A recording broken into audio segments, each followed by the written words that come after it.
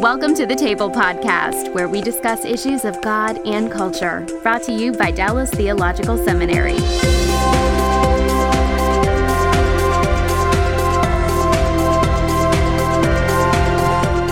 Welcome to the table. We discuss issues of God and culture. I'm Darrell Bach, Executive Director for Cultural Engagement at the Hendricks Center at Dallas Theological Seminary. And my guest is David Bennett, who actually, you're a veteran of foreign wars, is the way I like to refer to it. You've done the table with us several times. You've done You've done it present. You've done it over Skype. I think you've done it about every way possible. I'm just a big fan, Darrell.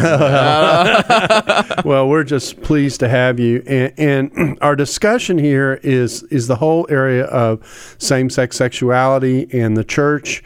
And David has just written a book, if I can grab a copy. Sure. It's titled A War of Loves. The foreword is by N.T. Wright, who I know is Tom. Yeah, and, me too. and The Unexpected Story of a Gay Activist Discovering Jesus. The subtitle is intriguing enough. Published by Zondervan, just out. And we're going to talk a little bit about this and why you wrote it, etc. So let's back up and talk about this now. For those of you who are familiar with you as one of our guests, they'll know this story, but we need to review it for people who are just joining us perhaps for the first time. Talk a little bit about how you got to writing this book. So there are lots of different pieces that came together for me to write it, but the first one was I've always known from the Lord Jesus since I was saved that he wanted to use my writing gifts. Mm-hmm.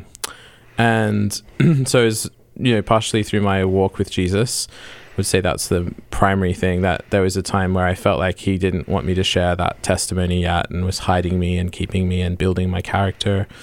And then there was a time where, I came on the team at Ravi Zacharias International Ministries, the Oxford Center for Christian Apologetics. I was doing a lot of speaking and telling this testimony, this story, but there was a need to give someone something. Mm-hmm. And to be able to encapsulate all these very important aspects of how I came to the place I'm now at as a celibate, same-sex attracted / gay Christian.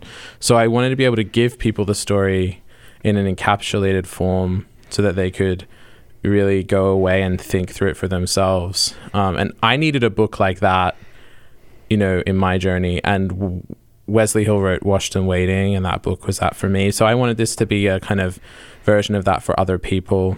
The other reason I wrote it was also Nabil Qureshi said to me, before he passed away from cancer, he said, David, you're going to help many more people enter the kingdom of God by writing a book than you ever will through speaking. And so it was partly the mode in which I needed to get this story out there, and that I believe there's a message in it as well for the church today, and how we can not just reach the LGBTQI community for Christ, but also create church contexts in which people can actually flourish. And I think that's the second step of the apologetic we need, is not just working out our theology or our ethics, but actually working out the practical reality of living the relational part embodied, church lives where there's actually a network of community that could mean that there are pathways of flourishing for people who might be celibate, or pastoral strategies for people who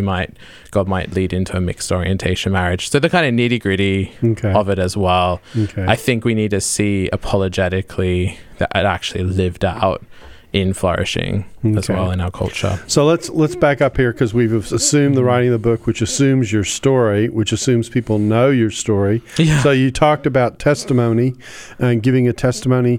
I take it that the testimonies were about your experience and what you had been through, and that's what you've been doing with Ravi Zacharias Ministries is to speak into this area. So can it's a difficult question. Can you encapsulate in a couple of minutes kind of what that storyline is? So the storyline is I was raised in an agnostic, atheist home. My mother became a Christian. I about 3 years into, before I was saved at the age of 19. And so there was this very strong sense in which I said to my mother, you have to choose between the delusion in your head and the real God, the delusion in your head and your real son standing right in front of you. So there is this activist mentality that I really imbibed from a young age, that Christianity was the reason that people like myself, didn't have our rights and couldn't live a life of flourishing.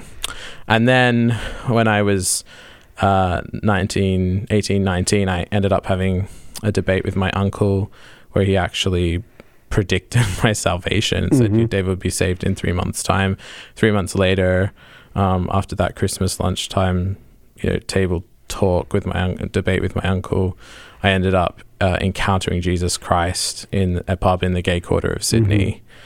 And that completely turned my life upside down.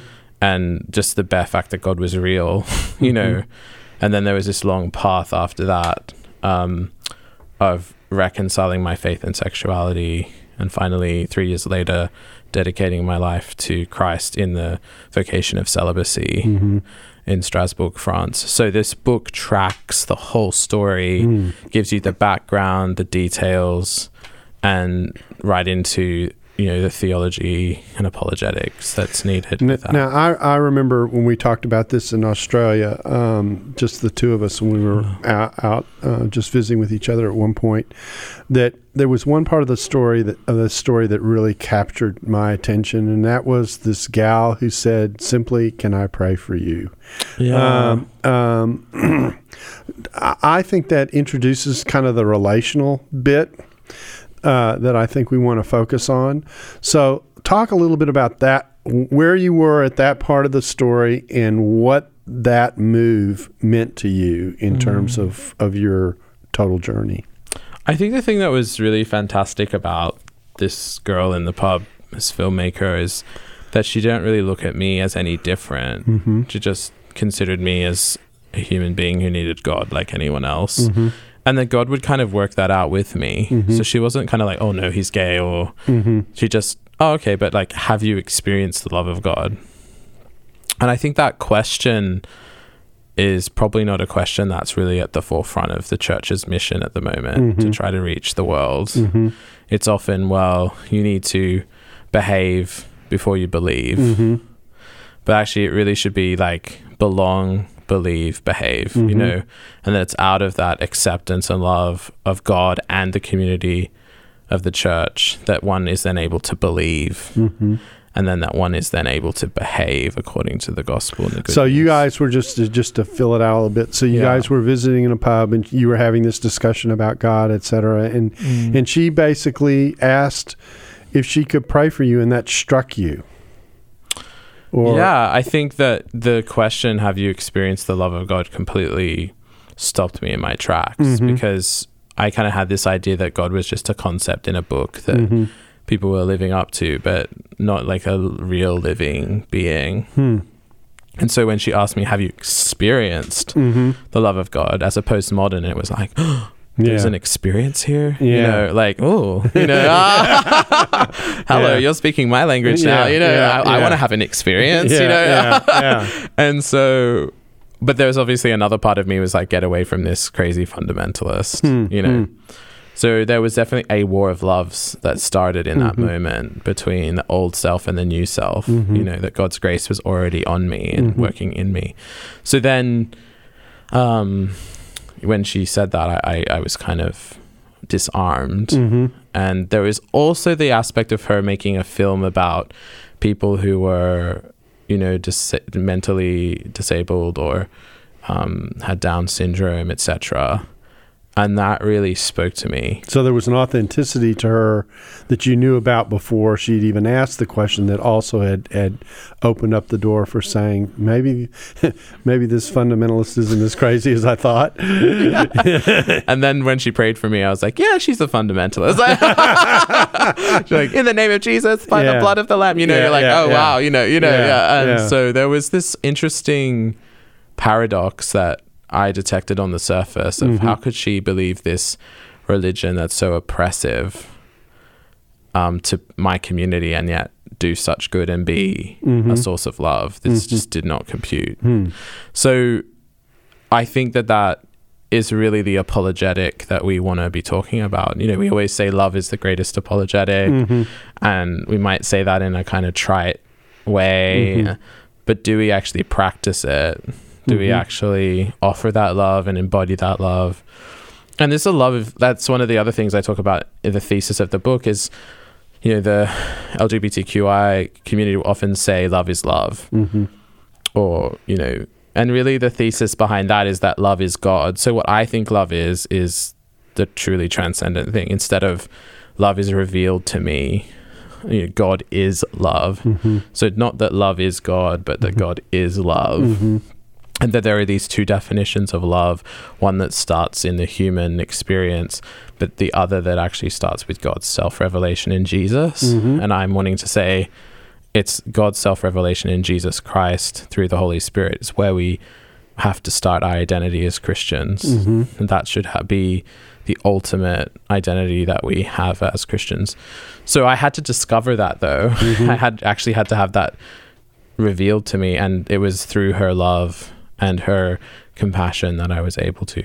One thing that Jesus has really been speaking to me about recently is that the healing and saving power of God flows through compassion.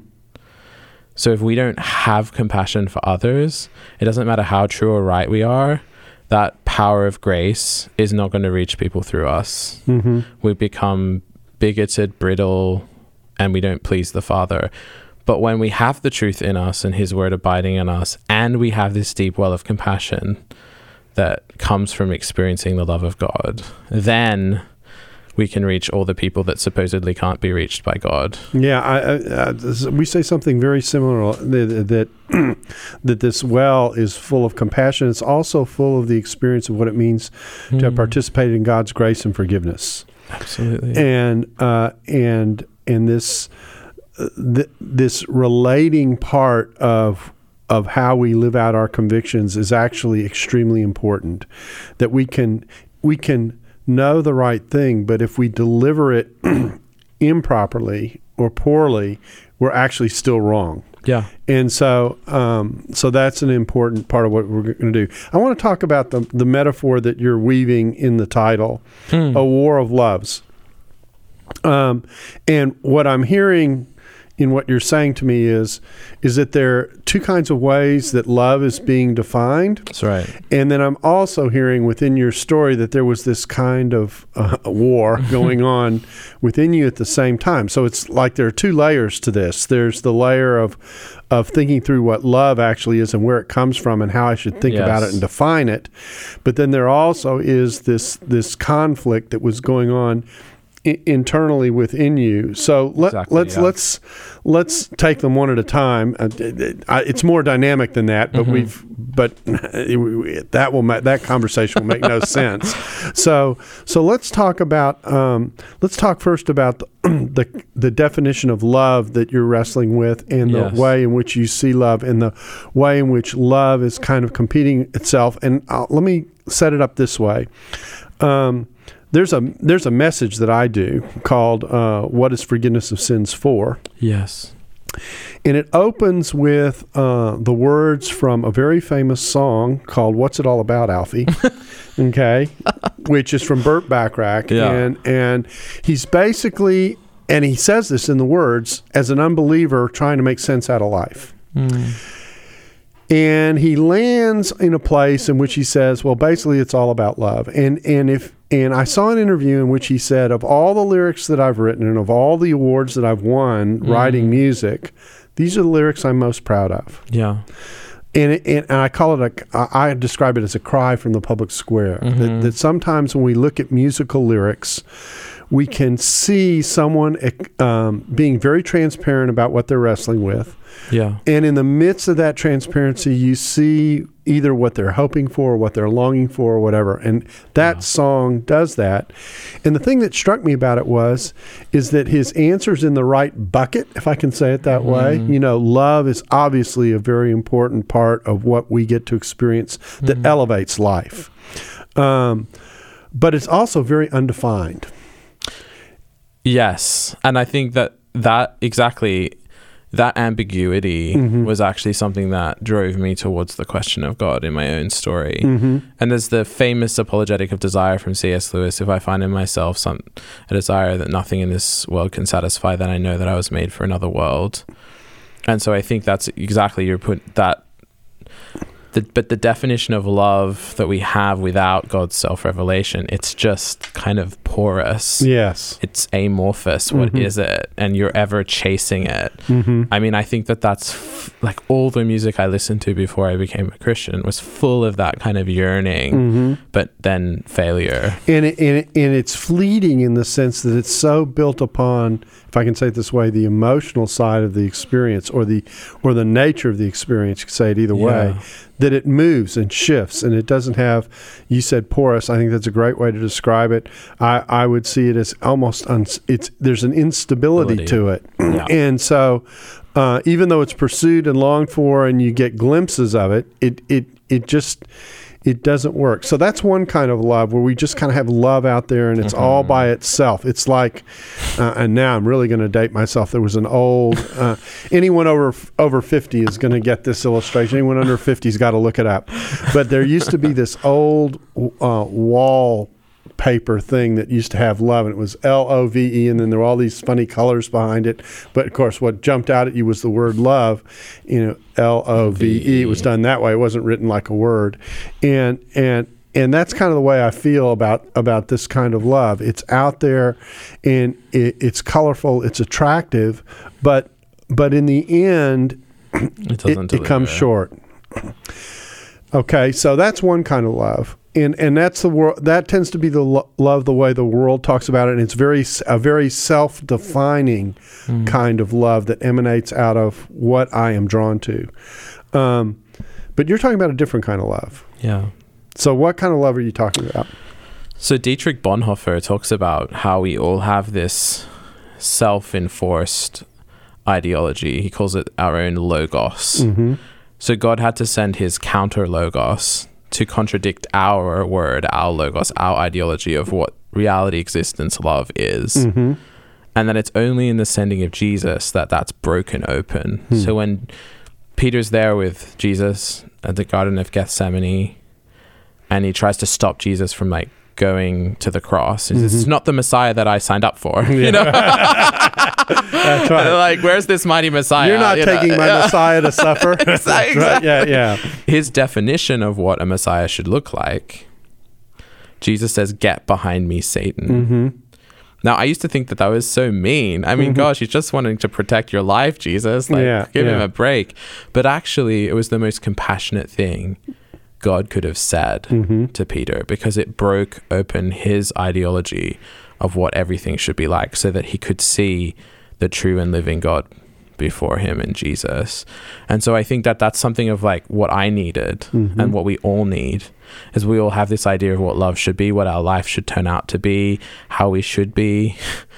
But actually God needs to break that open with his love and his power and his truth in Jesus, so that we can truly know him, because that's the greatest good, and that's actually what love is in the first place. So that's a bit of a fancy way of putting it, but we need God to come in and contradict some of the ways we think reality should be. So and we're tracking down the same track. So let me use this picture. I say that what happens is, and we were talking about this first love that we were talking about a minute ago, where we do the defining. The arrow and the attention and the origin and the rootage for that love is very much residing in me, and the arrow is very much pointed at me. Internally.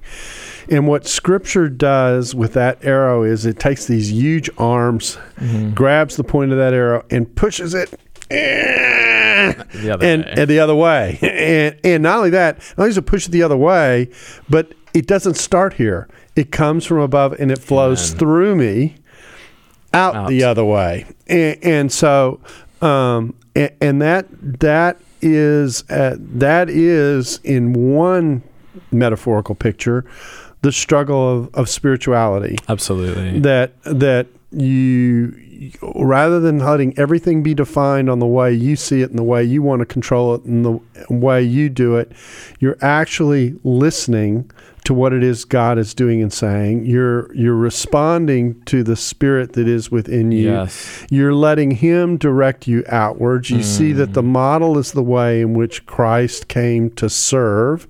And it actually is the exact counter reverse of much of what the way culture teaches us to respond in the most generic kinds of ways. Yeah. And it ends up being genuine love. Exactly. And then once you've tasted that love, you're kind of spoiled for the ordinary. You know, I say to my gay liberal friends, you're just as boring as like the conservatives. Like you're just as signed up to this idol of romantic love. I'm bored. Like I've met God. Like, you know, let's move. Let's fling wide those heavenly gates. Let's like open our moral imagination to a greater horizon. I think that's kind of the heart cry behind my book is I feel like we shut ourselves down into fighting over this idol of marriage, which is really our incurved view of what love should be. And we're all fighting over it. I was like, maybe just for a moment, let's take our hands off that and look at the greater horizon of God's love. Which is important because sometimes what happens in the marriage discussion is the single person gets completely left out of the equation. It's almost like they're a non-person. Well, they're living for the greater, often, not always, but they're often a sign of that greater horizon of God's love in Jesus, and they're saying, I'm going to live for that, and that's sufficient for me. And that's 1 Corinthians 7. So, exactly. So we're in this conversation in which we're trying to really reorder and make sure our priorities are right relationally, and this does it. So the war of loves at one level is this competition between this kind of amorphous, porous love that where the arrow is self-directed mostly, and an outward-looking, flowing love that flows out of the love of God and out of the relational love that God has within himself to and through us out to others. So that's one war going on. Okay, that's exactly it. And then the other war that is going on is, I take it, was your own personal battle in the midst of this transition. Yeah. Talk a little bit about that, and then I'm going to tell you where I'm going, so you can kind of know where we're headed. You used 3 adjectives to describe yourself earlier, so I'm going to go through them one at a time eventually. So it's okay, yes. Because so we have a full portrait. So first, let's talk about the loves. The loves. Well, there's so many levels of this. The first one I'd say is I always like to put God first. Is the wrestle between the Spirit of God and my flesh, as the Bible puts it, or the old man, or the old, I mean, we use the word identity, but that can also be a bit clunky, but that old vestige of who I once was. And now I'm born again and I'm a new man. And so the actual process of salvation leading to sanctification, where I could offer my body up as a living sacrifice freely. But there was a big war over my body and whether I would really offer it up or not. And so that all is the first kind of 3 to 4 years of my walk with Christ. People often say to me, but, you know, repentance. And I was like, yeah, the repentance started then, but it finished, 3 or 4 years later when I changed my views on sexuality and gave my body to Christ and had gone through sanctification. So that's the first level, I would say. And the second level was the real war over kind of how I would live my life and what I would be defined by. And so the war of identity. What is your ultimate identity? Thing is, you can be celibate, you can live a Christian life. You know, there's a whole thing of John Wesley talks about the almost Christian. You can do celibacy out of kind of a moral duty because you should, instead of living that celibacy out of a self-gift to God. So that would be the other level of the war of loves. Like, am I doing it out of law or am I doing it out of grace that then fulfills the law, you know? So that would be the other level. Interesting. So I'm a little bit at a loss as to which direction to go next because I got 2 ideas in my head. I have that problem all the time with this topic. Yeah. So you talk about the fact that repentance is really a start and not a finish. Let's develop that a little bit. So I take it your point here is that what the repentance expressed was a desire to go a certain way. Yeah. But then there's the actual day-to-day execution of that desire, which is a whole nother layer to work through. Yes. Exactly. I think we have to then walk out our repentance. And human beings, we're fickle, we're broken, we're fallen. And so we don't always do that very well. But though a righteous man falls 7 times, each time the Lord lifts him up. Mm-hmm. So I experienced that. Mm-hmm. But the number 7, also having a sense of the idea that God's leading that person to a completion. Mm-hmm. And there was a kind of completion moment for me, but I needed to fall 7 times. Mm-hmm. And then some more mm-hmm. before I really found the path of righteousness, that narrow path of Jesus, where I was living my vocation of celibacy out in a way that wasn't about trying to look good or be right or please a Christian culture, but actually it was in response to God's love and grace. Mm-hmm. That's so important, because you can have bad celibacy, like mm-hmm. you can have bad marriage, mm-hmm. bad Christian marriage, bad Christian celibacy. Mm-hmm. So learning the deeper way and sacred calling of that celibacy was really, really vital for me. And it's meant that I've been able to flourish and have joy and not feel like I'm kind of this sad person, mm-hmm. that's just celibate. Mm-hmm. My life's full of so it's goodness. not suffering celibacy. There's suffering, but it's like it leads to glory instead mm-hmm. of just suffering. Mm-hmm. It's like we participate in the sufferings of Christ so that we may participate in his glory. So yeah, it's and this is what I've been studying at Oxford through Sarah Coakley and mm-hmm. other theologians, is this what is called a truly Christian asceticism. Mm-hmm. Where there's like a false asceticism, like I'm trying to do this mm-hmm. in my own effort mm-hmm. and through striving and to look strong morally. Mm-hmm. And then there's a Christian asceticism that's like, through my weakness, God is strong, and I give this up for a greater good. Mm-hmm. And that's been a fascinating journey of looking at the two different kinds of self-denial, the kind of counterfeit one and the real Christian one. Okay, little sidebar here for people. David is Australian, who is doing his doctoral work at Oxford currently. Yes. So you've heard the name Sydney and you've heard the name Oxford. So so that's where those pieces fit in. Let's go back to the self-description you used earlier, because this triggers controversy for some people. Yeah. I think I got all the pieces. You said you were celibate, same-sex oriented, gay Christian. Okay, so I think I got the 3 categories right. So and I take it all the pieces are important and the order is important. So let's go through them one at a time. Well, it's interesting in this. So the first thing I'd say is like a kind of foundation stone mm-hmm. is I only mean the word gay in a very specific sense. Okay. I think the word gay, the reason I say / same-sex attracted is because when I say that, some Christians might think that means I'm sexually active mm-hmm. or I'm seeking to live out in a gay relationship. And that's precisely not what I mean by it. That's why celibate's first. Celibate first, exactly, yeah. or at least attached somewhere. Right. However it gets written out. Sometimes it Yeah. gets written in the wrong order. Okay. But I would prefer it that way. So I don't necessarily feel comfortable to call myself just a gay Christian. Uh-huh. I feel like that's too undefined, a bit like love is love. Like, Uh-huh. Right. But what I do mean by that word is that my sexual orientation mm-hmm. is entirely independent of my sexual ethic. Mm-hmm. This episode is brought to you in part by Thomas Nelson, publisher of Grieve, Breathe, Receive. Finding a faith strong enough to hold us. Written and narrated by Pastor Steve Carter. Grieve, Breathe, Receive.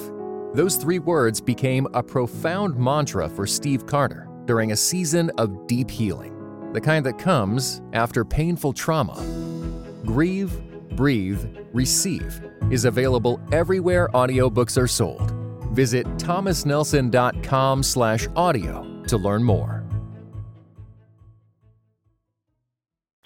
So I think what people don't understand is just because you're gay or same-sex attracted does not mean you have to go and have a gay marriage. Mm-hmm. Why are those two joined? Mm-hmm. No, I can be gay and choose to follow Jesus mm-hmm. and submit that to him mm-hmm. and live that out in obedience through grace and through celibacy, or if God gives me the grace, through mixed orientation marriage. And that's what you mean by mixed orientation, is a mixed orientation marriage. This is good because we're getting defined terms we've been using. Mm-hmm.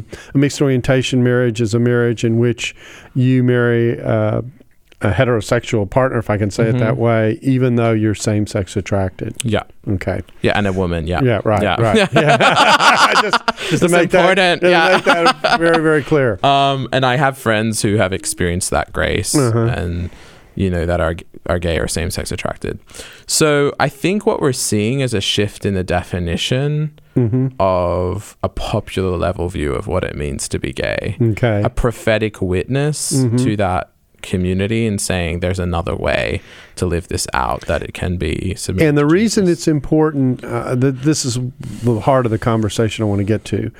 The reason this is important to put all those adjectives there is to communicate to someone who's only same-sex attracted that I share and understand part of your experience.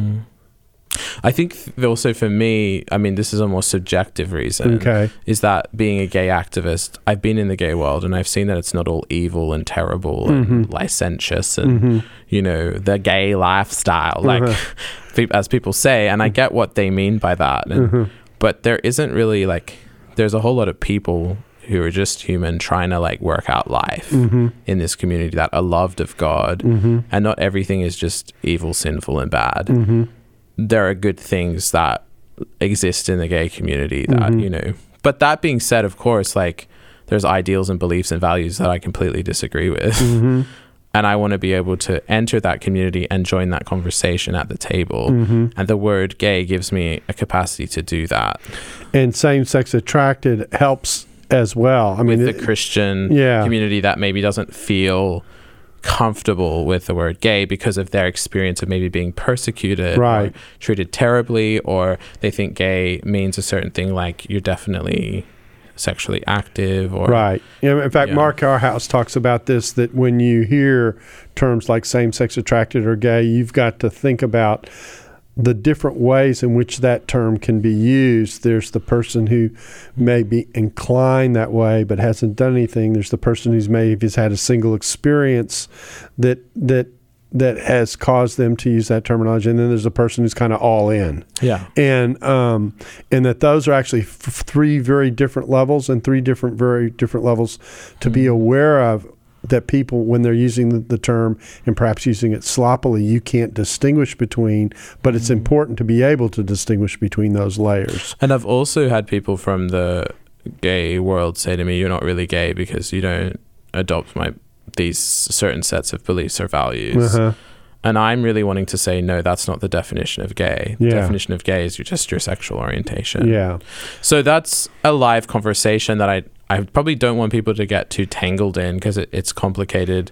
But I think that we are called to go out there and be a Jew to a Jew, a Greek to a Greek. Paul used his Roman citizenship to reach Rome. I see this as an opportunity for witness and an opportunity to boast in my weakness, that God isn't using me in spite of my weakness in same-sex attraction, but precisely through it. And the trump card, if I can say it this way, is the celibate at the start and the Christian at the end. Absolutely. And that Christian's the noun.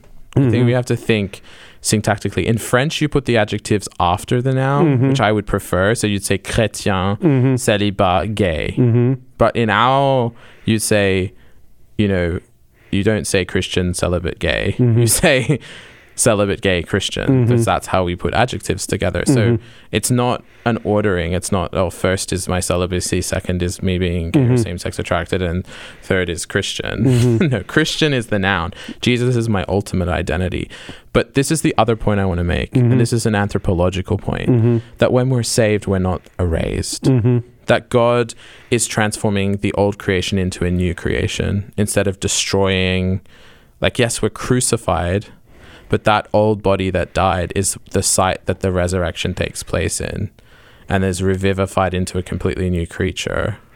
So I'm in the now but not yet tension of that transformation. I do not believe that gay is going to be an eternal. When I get into this discussion, I remind people that Paul, even as an apostle, in the pastorals, towards the end of his life, said, I am the chief of sinners. And so he never forgets where he came from and who he is apart from Christ and why he needs Christ. Exactly. And so this is part of that same conversation. Absolutely. I want to go back to something that I dropped earlier because we went this way and come back to it, and that's the imagery of the old and new man. Because one way that we talk about the imagery of the old and new man is this the internal struggle of the now not yet, as you've very graphically described it, and I think most people, when they think of old and new man, think about old and new man as an individualized description of internal psychology or internal anthropology. Yeah. But there's another way the Bible uses the term, and I have in mind here the descriptions in Ephesians 2, in Ephesians 4, and Colossians 3, where the text says, in the new man there's no barbarian, Scythian, slave, or free. And the joke that I make about this is, when I go into the doctor and I say, Doc, I'm sick, and he does his analysis, does my blood work, etc., he doesn't come back to me and says, Daryl, your problem is you got too many barbarians and Scythians inside of you, and if we can just get the balance right, you'll be okay. That's not an individualized image. That's a corporate image. That's an image about who I identify with and who I'm connected to and who I'm interacting with. So part of this conversation is about thinking through who and what I identify with and what I connect to, so that when I respond Christianly, I am aligning myself to being a part of the new man, the new community, and the community that I represent. Yes. And reflecting him in that way. I used to have an old joke. This goes back to a conversation my sister-in-law had with my wife years ago.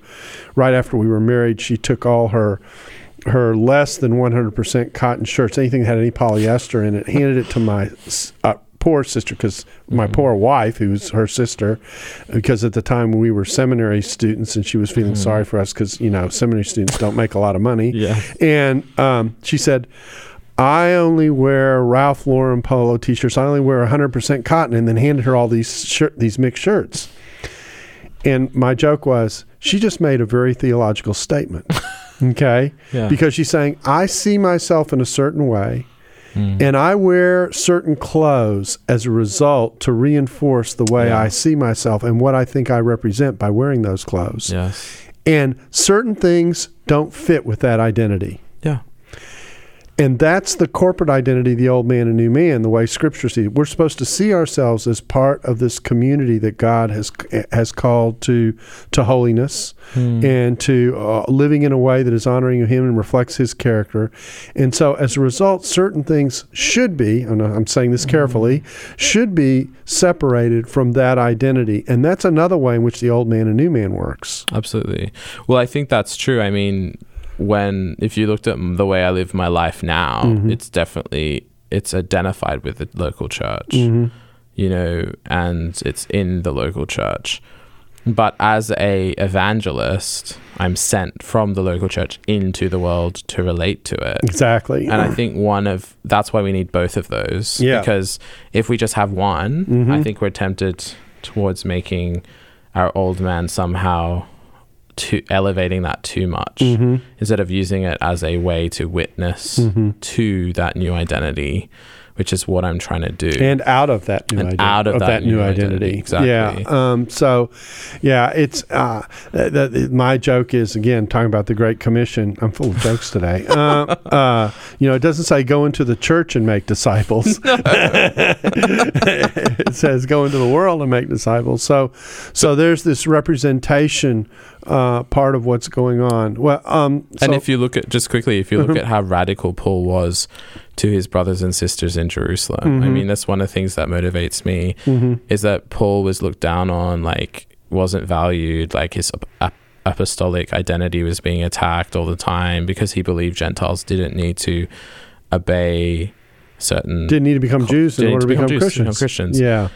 And that's where, like, I don't think they're equivalent with the sexuality conversation, but I think there is an element of that we need to retain in this conversation, that, especially for me being reached in a pub, I mean, there's a very deep connection I feel with Apostle Paul, because he was abnormally born. He wasn't like saved in a church, and, you know, right. It kind of happened out there, right? And God was doing this new thing, and everyone didn't know. He got caught. Got seized, you know? Yeah. But he still identified with the church. Everything he did was to bless the Jerusalem church. And I think that's a really interesting story just to think about in our modern day conversation about sexuality, is that God is going to move, and there's going to be some of those who come, I mean, out of like me. I think I'm just one of many. Actually, there's so many more people that are going to be brought into the kingdom. So the question is, the church is, how do we welcome the Pauls, you know, but also maybe like, the tension between the Paul and the Peter, I suppose. Yeah. So let me ask you this question, because we're running out of time, because we've talked a lot about your own personal story, your own interaction. I want to turn the discussion now to thinking about what advice would you give to people? Because I think of loads of people who I've had conversations with ever since we started doing these podcasts, and particularly as we've done many, many podcasts on this particular topic. I mean, we have sliced it and diced it from about every angle possible. And here's the typical thing that I hear. I moved into a new neighborhood, or I've been in my neighborhood a long time, and I just realized that someone down the street is gay, or that there's a gay couple, and I'm trying to figure out how do I interact and relate to them. The question communicates a huge loss of orientation about how to think about doing the engagement. What advice would you give?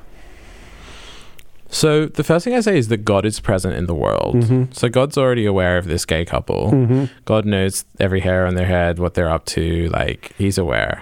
So just really realize you have a good partner to reach them with. And that's a point to make to help them relax a little bit, right? Exactly. Yeah. I mean, I think early on in my Christian walk, I thought God didn't know things that, you know, I knew because of my experience. It's like, no, God really knows about that. Like, he's an expert. You know, so first of all, pray, listen to the Lord, try to access his heart for those people, so that you're not judging them or looking down on them or thinking I'm holier and better and they're evil sinners and this kind of dualism, but actually be aware of your own weakness, your own way that you were saved. So that's sin. the well of compassion and grace that we talked about earlier, that if you recognize where you yourself came from and that God reached out to you when your back was turned to God, that's actually not a bad starting place to think about how you relate.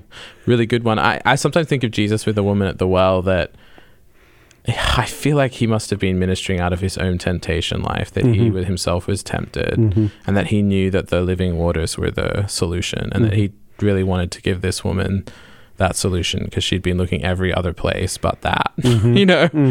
And so I think trying to have that in your mind of what is it that this gay couple is really seeking. Luther said, you know, often it's the people who are going to all the wrong places, you know, that are actually closer to God, but they're just worshiping. They're like more passionate worshipers than the people in the pews. They just don't have the right object for their adoration and for their devotion. So think of someone like I often with my like gay friends or people from different horizons, I just talk about how awesome God is and how much I love him and what the beautiful like satisfaction I find in worshiping him.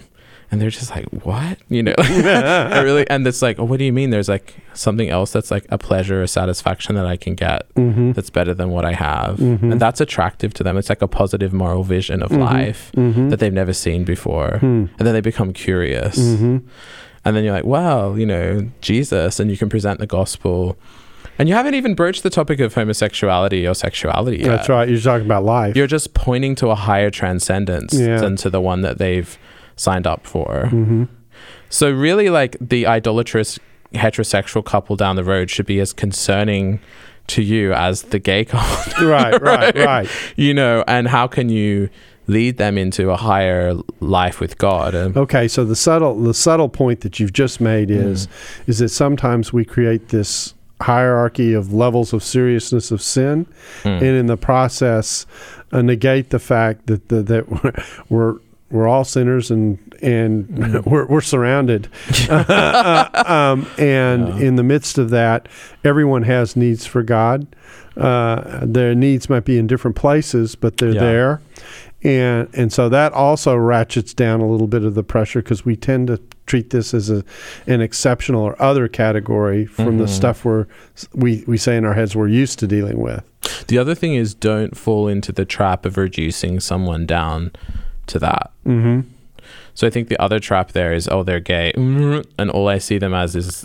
That's the only lens you see them instead through. of, hi, Johnny, nice to meet you. You're a human being like me. And right. I see them as God sees them, not as reduced by their sexual orientation, but as someone that God deeply loves, that God deeply wants to save if they don't know him.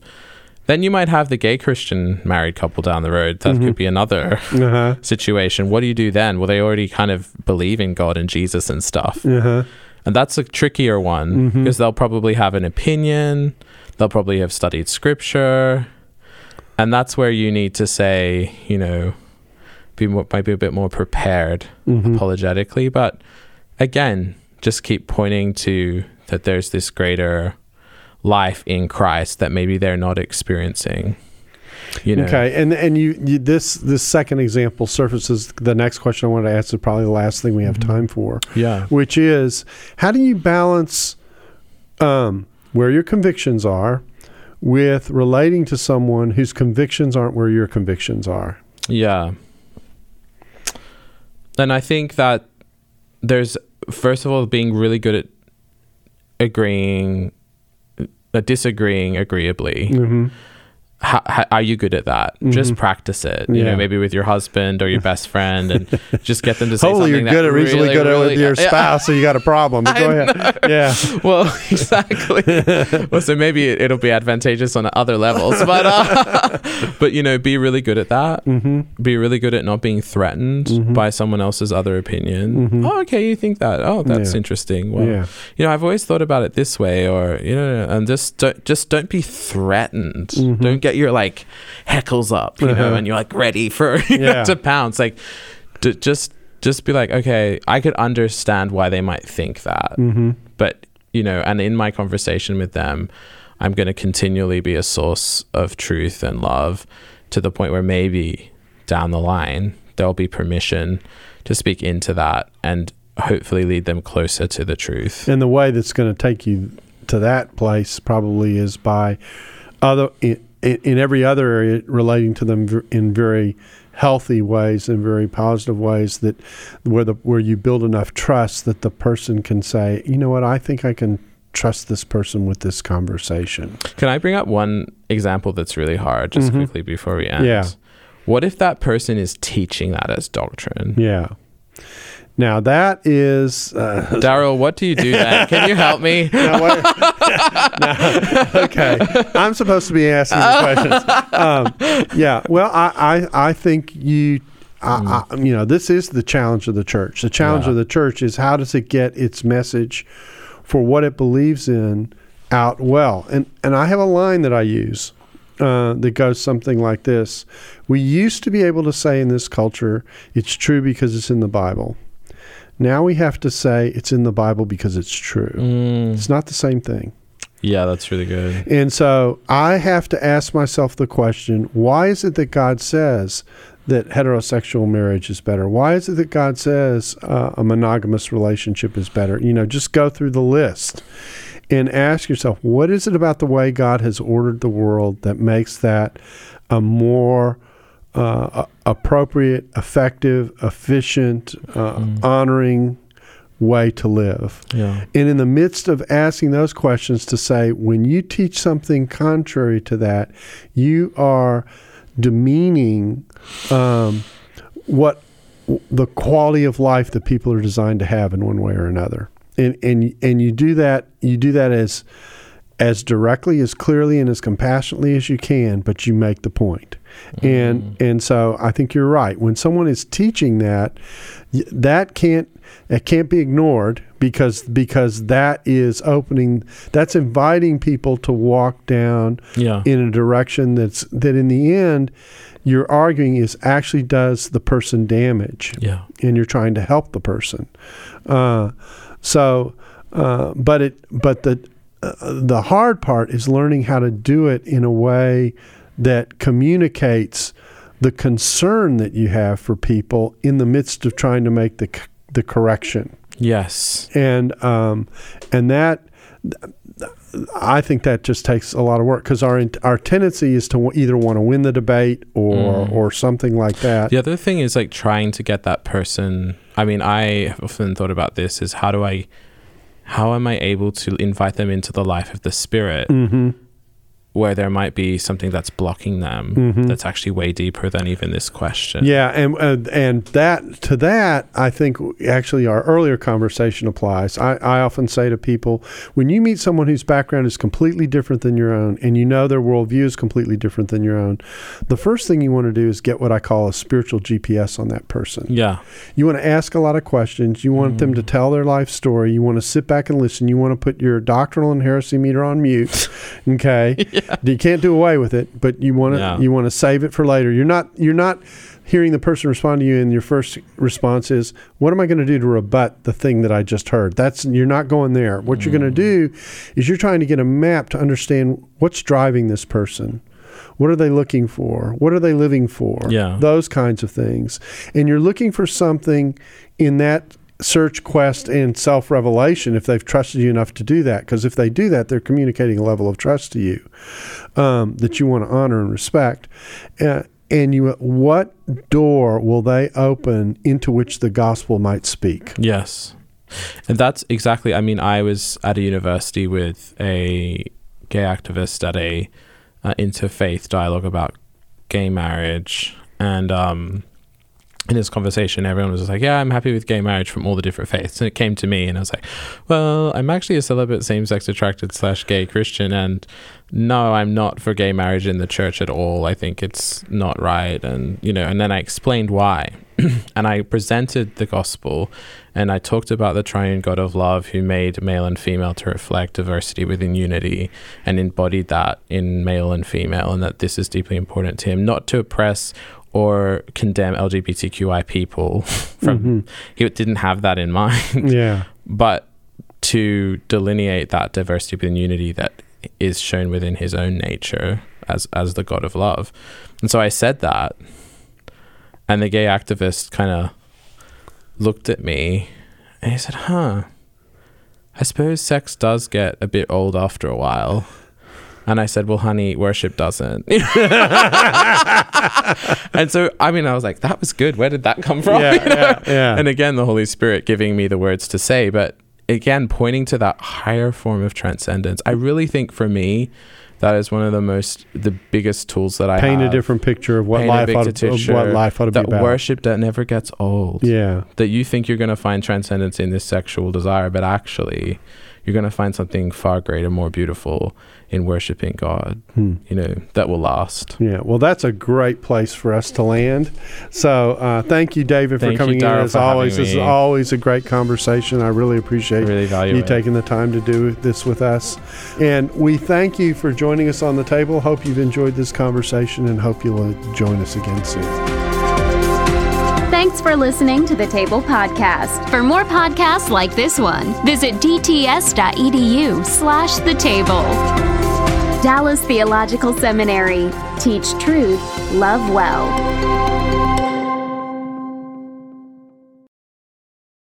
This episode was brought to you in part by Just These Guys. A pastor and a psychologist team up to break down scripture and psychology, empowering you to transform by the renewing of your mind. Listen today at justtheseguys.podbean.com or wherever you get your podcasts. Just These Guys,